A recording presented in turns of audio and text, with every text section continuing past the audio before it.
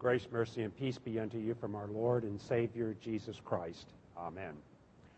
On behalf of the 365 congregations and ministries of the Texas District, I bring you greetings and also congratulations on celebrating this year your 90th anniversary as a congregation. 90 years is a lot of years. Usually congregations in the United States, many of them, will grow very quickly, get to about age 25 or before, plateau, and many of them die. You broke that trend. You have now at 90 years, and hopefully with God's presence and His grace, you are continuing to move forward, maybe even more energized now than the people who were behind you. I know at times it must be tough to think that somebody else in Texas understands that Texarkana is still part of Texas and not part of Arkansas. But we do know that, and we thank God for you and your ministry. I would like to just call your attention to verse 2 of Acts 4. And if you have your scriptures, I encourage you to open it up to Acts, because we're going to be looking at some of that. They, the Sadducees and the rulers of the temple, that is, were greatly disturbed because the apostles were teaching the people and proclaiming in Jesus the resurrection of the dead. Christ is risen. You know, I was almost going to be really happy that nobody responded to me, but I see that you've been taught too. I'll just ask you a question, because I was thinking back on this. As a young child, I do not remember this Christ is risen with a response, He is risen indeed. How many of you are with me? You never knew this until just a few years ago, that was kind of the response. So we'll do it again. Christ is risen. He is risen indeed. Hallelujah. Are you tired of it? Oh, okay.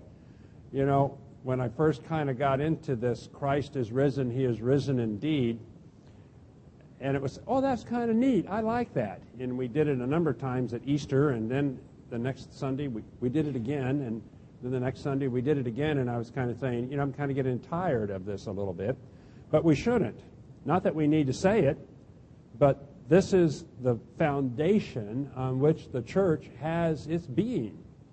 And that is that Christ is risen, and He has been risen indeed. And as God's people, we say, hallelujah, praise to God. Now, why is that so important? If you would turn back into Acts chapter 1, and we will see that already in verse 3, after Jesus' suffering, He showed Himself to the disciples and gave many convincing proofs that He was alive. He appeared to them over a period of 40 days and spoke about the kingdom of God. Now, we're in that 40-day period right now. From Easter to Pentecost is 40 days, and or to the Ascension is 40 days, and then 10 more days will be the Pentecost. And so here we are as we're moving closer to that time when Jesus was going to be raised up into heaven in the Ascension, that He shows Himself to His followers in many different ways. Now, we aren't told all of them. We know some of them, of the disciples in the locked room, of the disciples that are fishing and on the lake shore, but we aren't told all of them.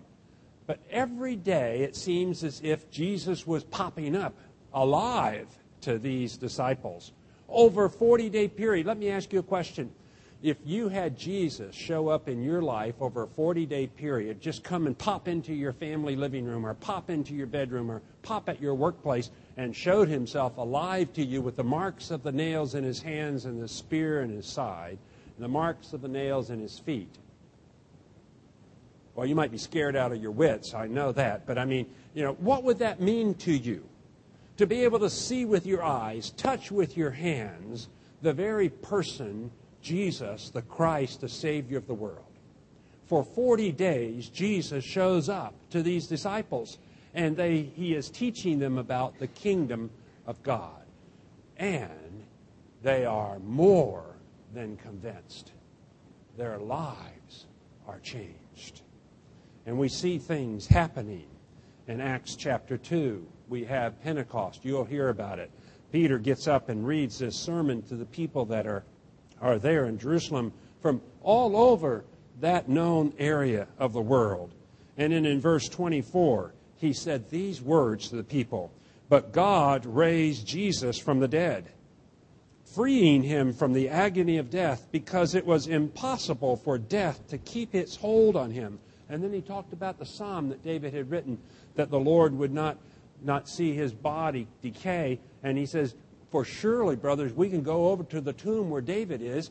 What David was doing is he was foretelling what was going to be coming in Jesus Christ. And in verse 31, he says, seeing what was ahead, he spoke of the resurrection of the Christ, that he was not abandoned to the grave, nor did his body see decay.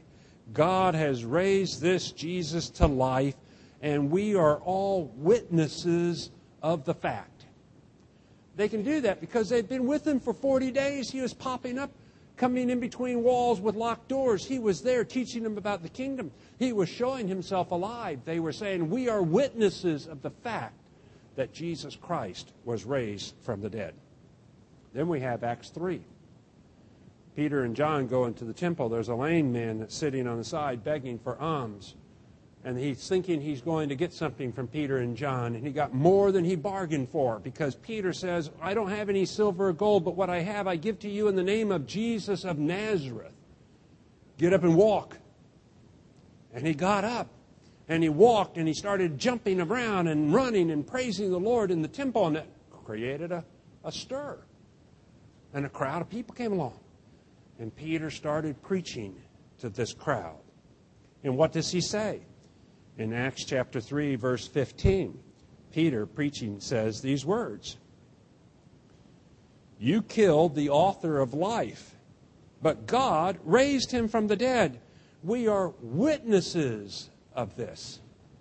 Well, that got them into trouble, because the Sadducees of that day, the rulers of the temple, there were Sadducees and Pharisees, but the Sadducees, even though they were a smaller group of people, they ruled the temple. Their high priest was a Sadducee.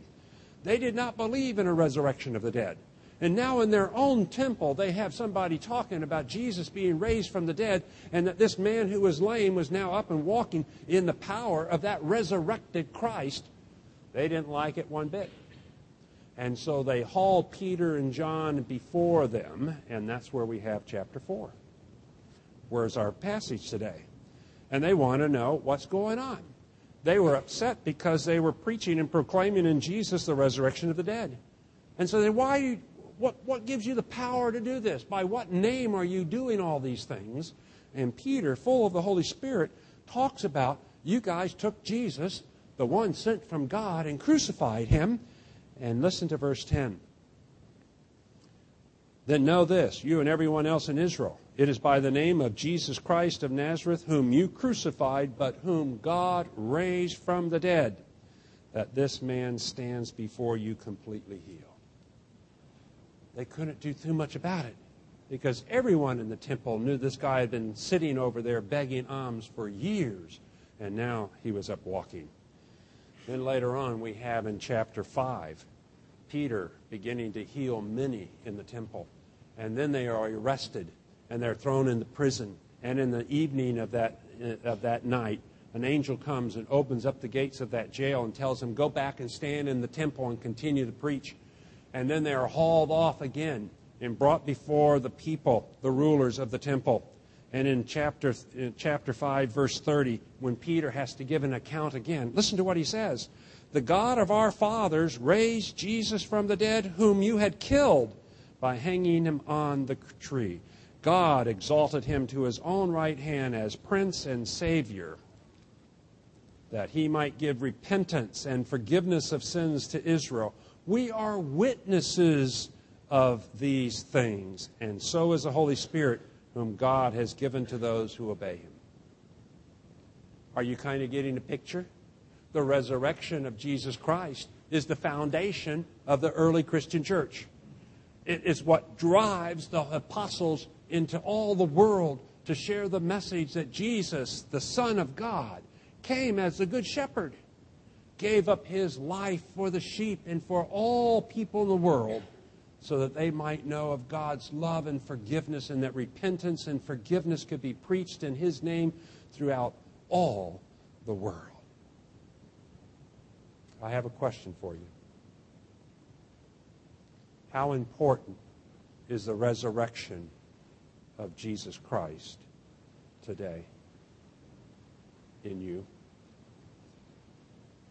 Is it just a head knowledge? Is it just a historical fact that we kind of come together?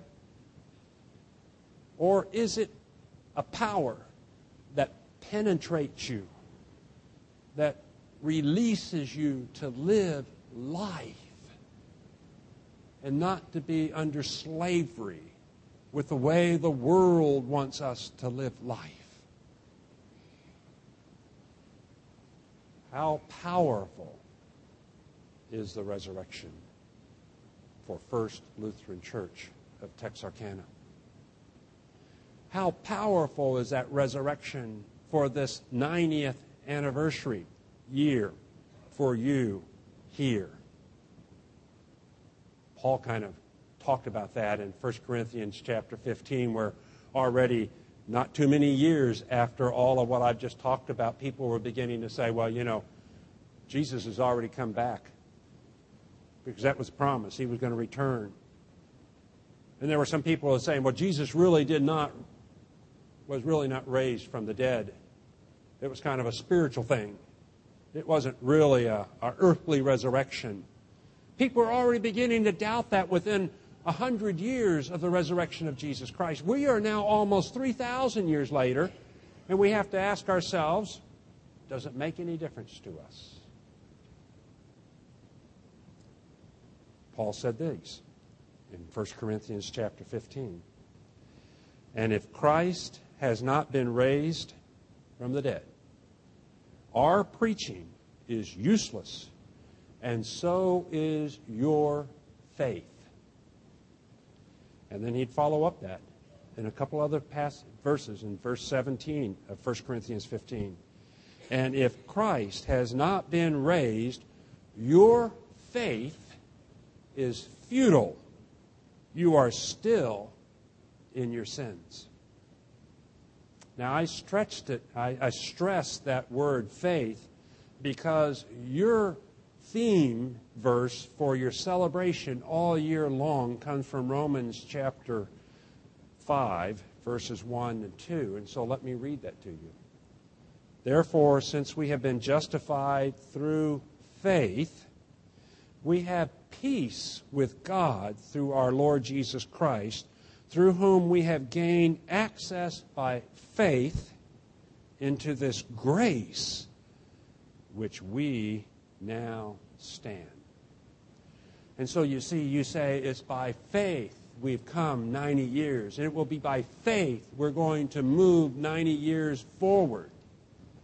And so the resurrection is a serious and important question that you must proclaim with confidence, that Jesus Christ was raised from the dead, and that through this faith, our faith is not futile, but our faith is active, and the peace that we have is a peace that passes all understanding, a peace that comes from God's resurrected Son, Jesus Christ, way that gives us a new way of living in this world, a new way of looking at things, a new way of putting value on things. The resurrection creates all of this in our lives.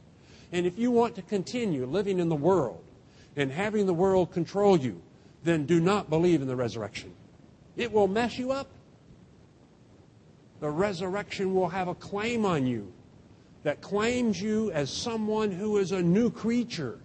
The old in you had passed away. New has come about.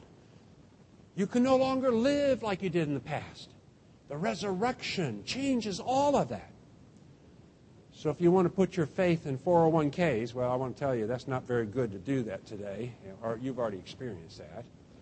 If you want to put your faith in science to be able to handle even the swine flu epidemic and others that will come, if you want to put your faith in this nation of ours, and I thank God for the freedom that we have, but if you want to put it in just the United States, if you want to put your faith in the things of this world and what you can grab and where you can live and how much money you can have and what type of knowledge and education, all of that's good stuff. But if you want to build your life on that, then throw the resurrection out. Because the resurrection is going to mess you up.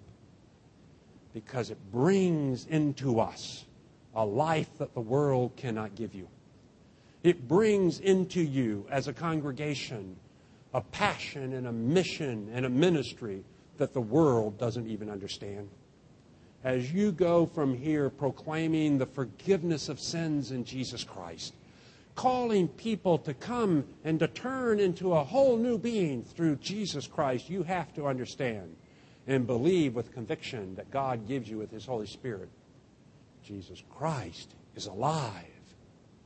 And He was raised from the dead, and He lives today. The kingdom of God, Paul says, is not things of this world. The kingdom of God is not flesh and blood. The kingdom of God is righteousness, peace, and the joy of the Spirit. That's such a neat comment, a neat kind of a definition of the kingdom. Because that's what the resurrection gives to us. Righteousness. You can know for certain today that you stand righteous in front of God. You can know for certain today that God delights in you. When I first heard that and it came to kind of meditate on that Old Testament passage that said God delights in His people, I just said, how can God do that with me? With all of my weaknesses and all of my stained life, how can He do that? Even when we confessed our sins this morning, we had that time to kind of just pause and kind of look at our own life. And as I was going through it, Lord, how can you smile on me?